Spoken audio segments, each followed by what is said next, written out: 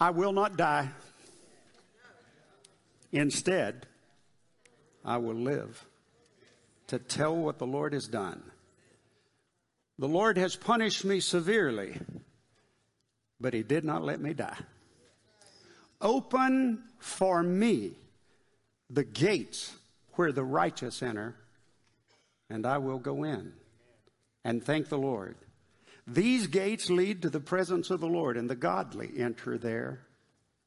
I thank you for answering my prayer and giving me victory. Now that's a passage out of Psalm 118, and I encourage you to read the entire psalm. But those words mean so very much to me. It reminds me and encourages me to live and not die, to choose life. It reminds me and encourages me to trust in God, even when things are not going as I planned. It reminds me and encourages me to choose the pathway of righteousness. Now listen up. And to recognize the disciplinary hand of God, which sometimes comes on our lives, all of us who are children of God. And when that happens, to be corrected by the disciplinary hand of God and say, Lord, I hear you. You have my attention. And as a result, I choose righteousness. It encourages me to thank my God for every victory. And it reminds me that God does indeed give victory to those who trust him. This morning, I want to speak to you on the subject of encouragement. I want to encourage you. This message is all about encouragement. I want to take the Word of God and encourage you with the Word of God so that when you walk out of this place today, you'll have more hope. You'll have more courage. By the way, that's what encouragement does. It puts courage in people. All you have to do is turn it around. Encourage, put courage in. I want you to walk out of here with more hope, more courage, and more faith than you had when you walked in this place. I wonder, is there anybody who will just go ahead and admit it right now? You could use a word of encouragement right now. Hold your hand up. Yeah, so this is all about encouragement. Now, every now and then I'll run into somebody who has listened to too many voices and they've established a mindset that does not line up with the Bible. And they'll think, I want to hear the Word of God. I want to hear the Word. I don't want to just go to a message where all I do is just get encouraged. Well, you may not really understand your Bible, because encouragement is huge. Listen to this. In Ephesians chapter 6, verse 22, Paul said, I have sent him. Now he's talking about Tychicus, who was a fellow companion. He said, I have sent him to you for this very purpose, to let you know how we're doing and to encourage you. And what's amazing is Paul says the exact same thing to the Colossian church. He said, I have sent him, again, this is Tychicus, I have sent him to you for this very purpose, to let you know how we are doing and to encourage you. That God was literally sending messengers to the church to encourage them. And what Paul says to the Thessalonian church may explain that to us. Listen to 1 Thessalonians 3, verses 2 and 3. And we sent Timothy to visit you. He is our brother and God's co-worker in proclaiming the good news of Christ. We sent him to strengthen you, to encourage you in your faith. Now, why? Verse 3, and to keep you from being shaken by the troubles you were going through, but you know that we are destined for such troubles. Now, I know that part doesn't sound very encouraging, but the fact is we are destined for trouble. We're born in a world full of trouble. Is there anybody here who's facing some challenges and troubles right now? Wave at me. Yeah, it's part of life. You're not unique. You're not unusual. And what Paul says is we sent Timothy to you to encourage you because we know you're going through some stuff. And so it is extremely biblical, the idea of having a pastor who not only teaches the word, and I love to do that. I don't do it as well as Derek, but I love to teach. And if you're not coming on Wednesday night, shame on you. You're missing out on a blessing. You be here on Wednesday night and you'll hear some great teaching. But I think, yeah, go ahead. Come on. But a pastor needs to do more than just teach the word. He needs to encourage people who are going through difficult times so that they will keep the faith and be strong in the faith no matter what they're going through. So I want to give you some pointers about encouragement. And here's the first point. Stop hanging around people who are discouraging you. I'm sorry. Go to those people, minister to them, love them, pray for them, but don't hang around people who are discouraging you. If you're married to that person, come see me. We'll try to figure something out. But don't hang around people who are discouraging you. Don't hang around people who are always putting you down. And here's point number 2. Don't be a person who does that. Make sure that you are not discouraging and tearing others down. And it's easier than you might think. The Bible literally tells us, this is a mandate from the Lord. Ephesians 4:29, it says, let no corrupt communication proceed out of your mouth, but that which is good for the use of edifying. By the way, that word edifying many times is interpreted in the Bible as encouragement or encouraging. But let your words be good to the use of edifying, that it may minister grace unto the hearers. Now that passage of Scripture tells us that our words with one another should be good, kind, gracious, healthy, godly words. No corrupt communication. You say, but every now and then, no corrupt communication to come out of your mouth, but that which is good for the use of edifying and in encouraging and ministering grace. The one passage in the Bible says that love covers a multitude of sins. I want to tell you, love and grace can really overlook some faults. And we need that in the kingdom of God. We desperately need that. So what I want to say to you this morning is this. Be real careful that you hang around people who build you up. People who strengthen you. People who speak life into you. People who edify you. Here, it's easy to remember. Stay around people who edify you, not people who crucify you. And I got to tell you, a lot of people who are in the business of crucifying people don't even know it. They don't mean to do it. They don't even want to do it, but they're not submitted and surrendered to the Holy Spirit. And so they find themselves crucifying people. And you got to be careful right there. Edification, crucifying. The word crucify is a strong word. So let me lessen it a little bit. Don't hang around people who are nitpickers. How many of you know what a nitpicker is? Yeah. Come on, nobody in this section knows what a nitpicker is? I don't know what it is about some people, but they don't feel like they're fulfilling their responsibility if they can't find something wrong with you or me.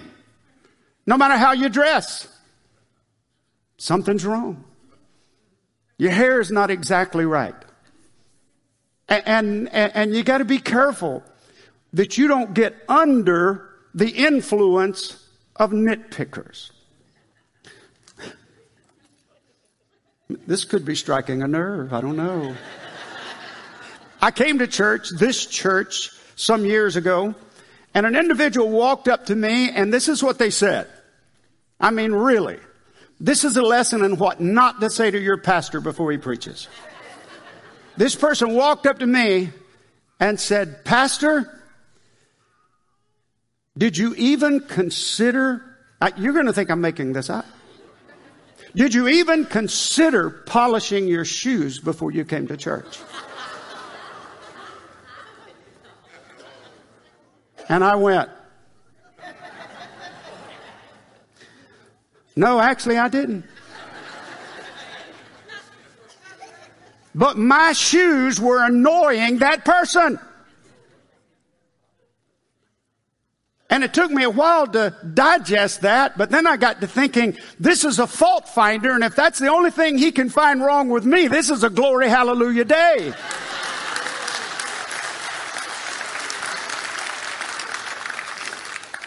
You know how you're in those exchanges and 2 days later you think about what you should have said? I thought about what I should have said. I should have said, no, I didn't think about polishing my shoes, but next Sunday, I'll let you do it. But then that would be wrong, wouldn't it? So a pastor over in Alabama, I heard him tell the story.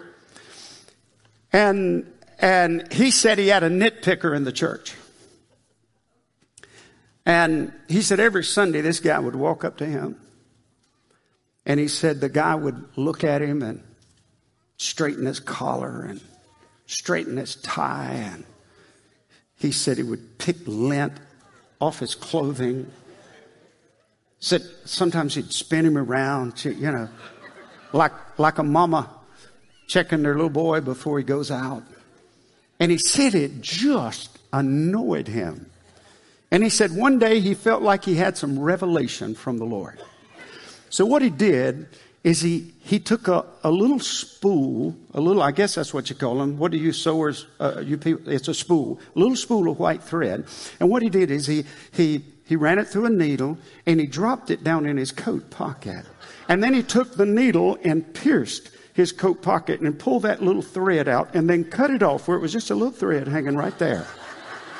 Just a little thread hanging right there.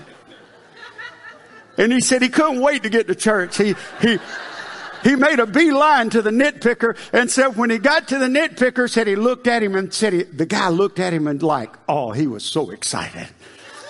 By the way, nitpickers want to find fault. They're not happy if they can't find fault.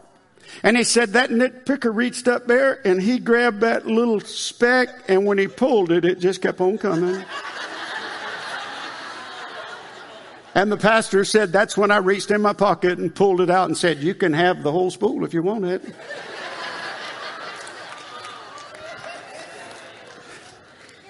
That ended the nitpicking. Hang around people who know how to take the love of God and the Word of God and the grace of God and build you up and edify you and encourage you. And when you're making mistakes, they don't beat you up, they lift you up. And this could be a news flash to somebody here today, but we don't ever criticize a person to the next level. We love them with the grace and the truth of God to the next level. We love them up. We don't criticize them up. Maybe we need a paradigm shift. All of us. But anyway, back to the encouragement part. Somebody sent me a video. If you want to send me videos or clips that are encouraging, bring them on. If not, I'll see you on Sunday morning. This was sent to me. Maybe you've seen it, but I guarantee you'll enjoy seeing it again. Let's roll the clip. There's a picture in the museum in the Louvre. I don't know how many of you have ever been there. The picture is called Checkmate. The devil's sitting on this side. There's a chessboard, and there's a guy sitting on the other side. And the guy sitting on the other side has his hand on his head like this. And he's like in desperation. And as they were taking a tour through the Louvre, there had been a group of athletes, and particularly world champions, that were being given a special tour. And in the tour was the world chess champion. And he comes walking by the picture. And the guy's explaining to him, this is a picture of an artist rendering of somebody who lost the battle with the devil. And so the group moved on to the next picture to see something else. But the world chess champion, he stayed there. And he just kept looking at the picture.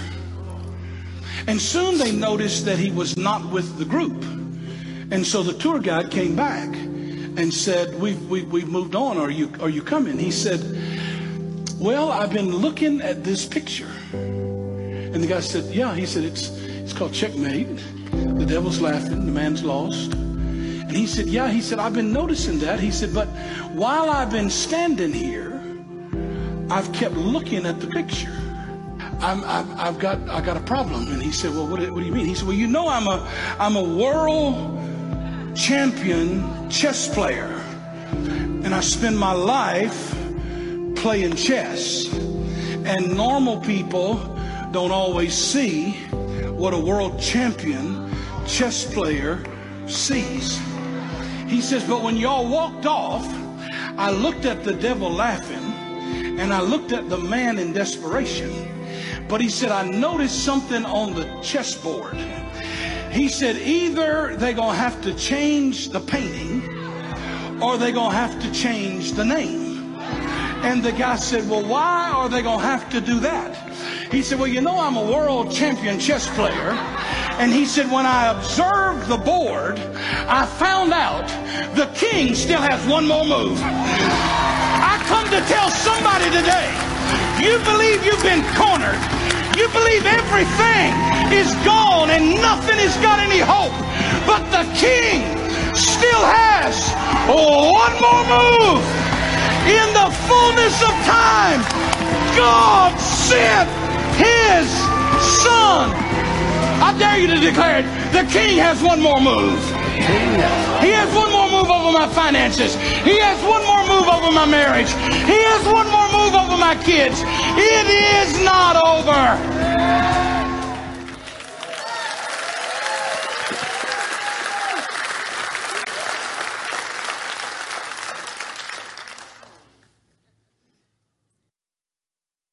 He has one more move. I'm a little bit skeptical of just about anything I see on the internet. Maybe we should be skeptical of everything. But I thought, I wonder if that's a true story. So I started digging. And I don't know if you ever do this or not, but man, I was digging and I'd find one article and I'd go to something else and kept going back. Did you know that story, the One More Move story, was first recounted in print on page 60 of volume 3, numbers 7 and 8 of the Columbia Chess Chronicle, dated August 18th, 1888. The article was entitled The Anecdote of Morphy. Now, Paul Charles Morphy was the greatest chess player in the world in that day, and some think maybe the greatest chess player of all times. It was Morphy who said, I can sit down in the young man's seat, and I'll let any of you sit down in the devil's seat, and I'll take that exact same board, and I will win. He said, that game is not over. Well, some of the chess players said, Morphy, not even you, with all your talent and all of your ability and all your skill, not even you can win that game. So this is what he said. He said, okay. He said, let's set a board up. And let's put all the positions in the exact same place they are in the painting. And he said, let's see what happens. This is a quote from the Chronicle back in 1888. A board was arranged and the rest of the company gathered round it, deeply interested in the result. To the surprise of everyone, victory was snatched from the devil and the young man saved. I love that. But you know, when I saw this and I did the research, and by the way, it's been told so many times through the years and some of the details get changed, but the story is true. But what I got to thinking, as I started thinking about the Bible and all the studying I'd done in the Bible through the years, Isn't that what the Bible's all about? That when the devil backs you in a corner, when the devil says you've lost, when the devil says there's no hope, you can't make it this time, it's all over, when the devil says checkmate, isn't that the whole story of the Bible, that God still has one more move? I mean, you can go all the way through the Bible. I found so many, it would take us hours to listen to all of them. But let's take Joseph. Joseph woke up one morning and he started saying, I had a dream. And he dreamed about being a leader. He dreamed about sitting in a supreme seat. He dreamed about saving people and being kind of a savior in that day. That was what he dreamed. You can read the story for yourself. But I'm telling you that he started sharing that dream and everything that possibly could go wrong went wrong. His brothers turned against him. Some of them wanted to kill him, but they didn't kill him. They sold him into slavery. And then the household he was sold to, there was an adulterous woman in that household that tried to seduce him, and he would not see to it. He wouldn't have it. And so she lied, and then he ends up in prison. He had this dream of being great, but his family turned against him. He was sold into slavery. He was lied about. He ended up in prison. You know the story, don't you? But then God stepped in. And he went from the prison to the palace. And not only did he save one nation, he saved two nations. The king had one more move. I'm asking you this morning about that dream that God gave you a long time ago. And your life has gone in the opposite direction, it appears. Have you given up on that dream? That thing God called you to do, that thing God put in your heart for you to do. I'm encouraging you right now to realize that even now, it may seem too late. You may seem like you've gone too far in the wrong direction, but the king has one more move. The king has one more move. You can just march all the way through the Bible. It's everywhere. I've always loved the story of Shadrach, Meshach, and Abednego, the three Hebrew children that were told they had to bow down and worship the image of an earthly king. They said, absolutely not. They said, you'll be thrown into the fiery furnace if you don't. And they said, we don't care. We're not budging.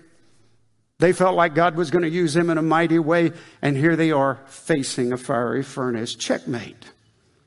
It's over. You're about to die. But they were willing to die. They throw them in the fiery furnace. And the onlookers, when they looked into the flames, they said, we don't see three, we see four. We see four men walking, and one of them looks like the Son of God. Wow. The king had one more move, didn't he? You begin to get the idea when you read Scripture that sometimes when you're in the worst place you could possibly be, that's when God shows up. I heard somebody say years ago, it's a pretty famous quote, man's extremity is God's opportunity. That when we get to the end of ourselves, we're at the beginning of God. And you can just march. How about Daniel in the lion's den? Man, I love that. They said he couldn't pray. They were actually trying to trap him, and they said he couldn't pray for some 30 days, I think it was. And anybody that prayed to anybody else other than the earthly king would get thrown into the lion's den. The king actually liked him, but it was a decree, so Daniel got thrown in the lion's den. Go back and read the book of Daniel. It's one of the most beautiful stories. The king shows up early the next morning and says, Daniel, did your God deliver you? Daniel said, yeah. He did. This is what he said. He sent his angels to shut the mouths of the lions. And I'm doing good. And I didn't do justice. Go back and read the story. That's a great story. But how about this? You've lived a life of sin. You've rebelled. Your whole life's been wasted. Your whole life's been ruined. You've been taken to court. You've been convicted. and you've been sentenced to death,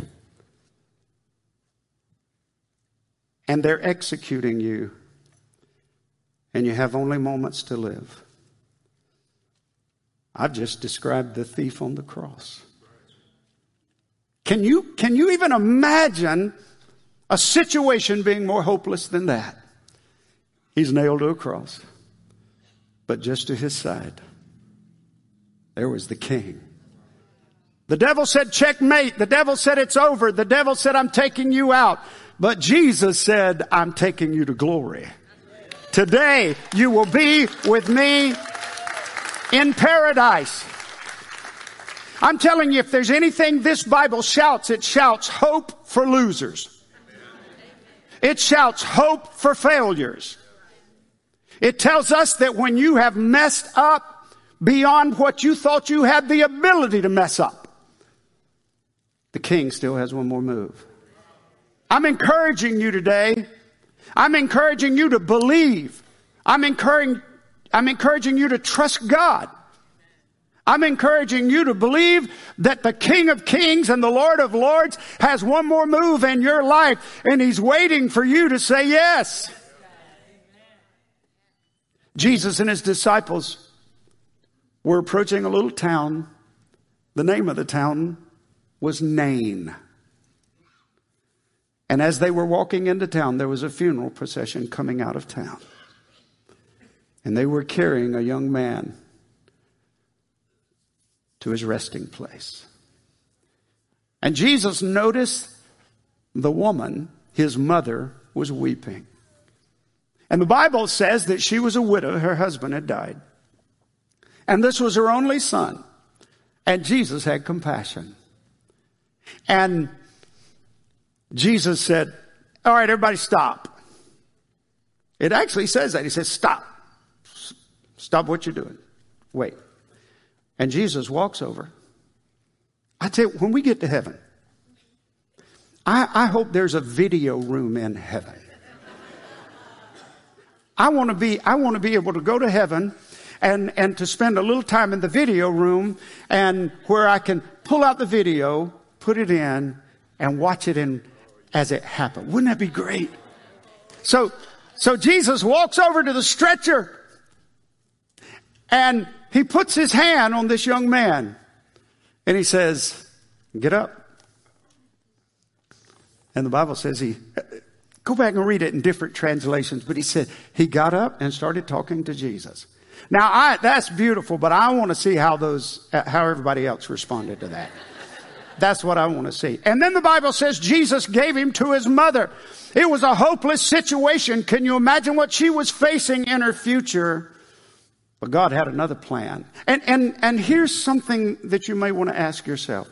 Why in the world would all these stories be given to us in the Word of God if they were not put there to encourage us, to remind us of how powerful our God is, to remind us that He can do anything according to His will?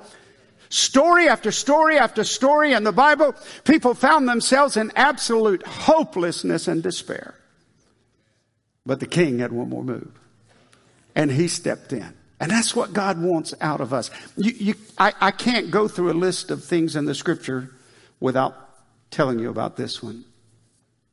Jesus had been tortured. The Bible says worse than any other man. He had been tortured. He had been nailed to a cross. A spear had pierced His side. They took Him down from that cross. They put Him in a tomb. And they sealed that tomb with a Roman seal. Guards were there. Now, friends, if that's not checkmate, I don't know what is.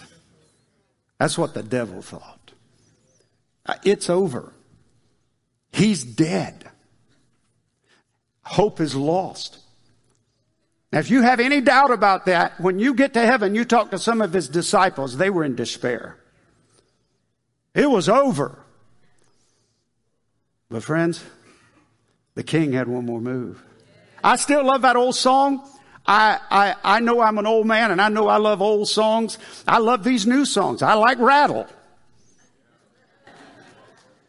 But But I love those old songs. Up from the grave he arose with a mighty triumph for his foes. He arose a victor from the dark domain, and he lives forever with his saints to reign. He arose. He arose. Hallelujah. Christ arose. I'm telling you, the king had one more move. And at every turn in the Bible, when people had lost all hope, then God shows up.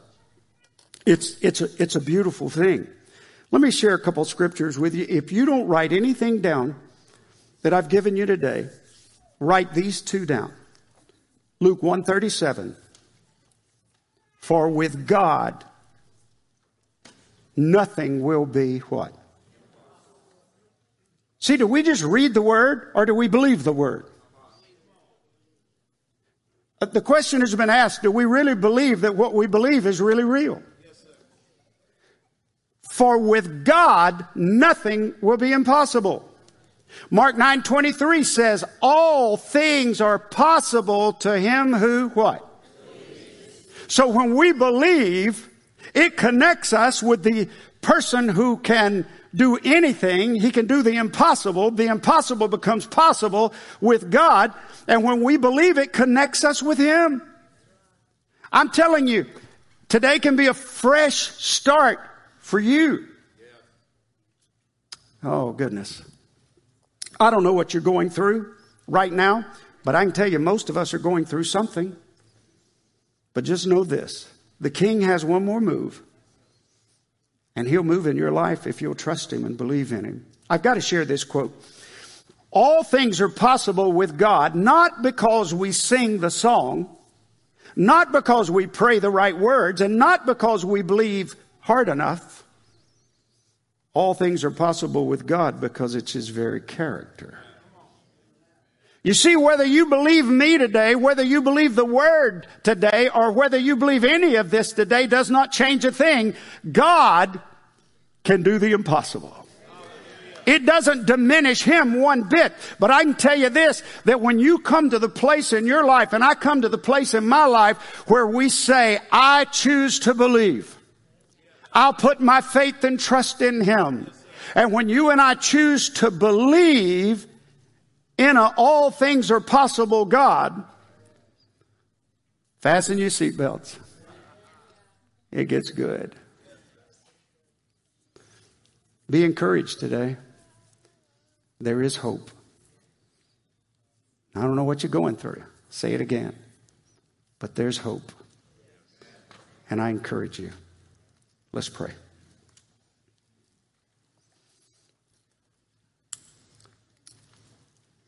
As we pray today,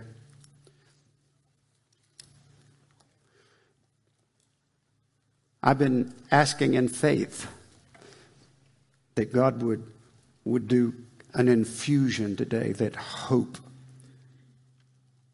would sink deep into your heart. It could be sickness. It could be a family member who's lost. It could be a divided family. It could be a marriage on the rocks. But I'm telling you, no matter how bad it looks, there's still hope. No matter how bad it looks, take courage. No matter how bad it looks, have faith. I don't think I'll ever get tired of saying that. The King has one more move in your life.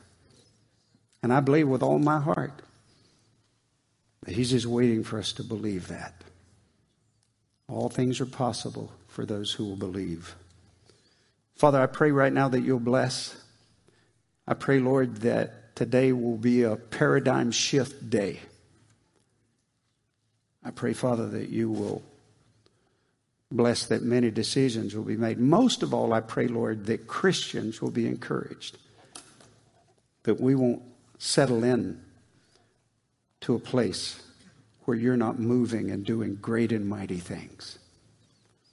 Father, if there's someone here today who's never fully trusted you as their Lord and Savior, then Lord, I pray that as your Holy Spirit draws them, that they will say this prayer: Lord Jesus, forgive me of my sins. Lord Jesus, come into my heart. Lord Jesus, be my Savior. Lord Jesus, I give my life to you. And Lord, I thank you that your word says, for whosoever shall call upon the name of the Lord shall be saved. We pray now in these next few moments, Lord, that you'll bless the invitation and even the praise time before we walk out of this building. And I pray, Lord, that we'll walk out with more hope, more courage, more faith than ever before. In Jesus' name.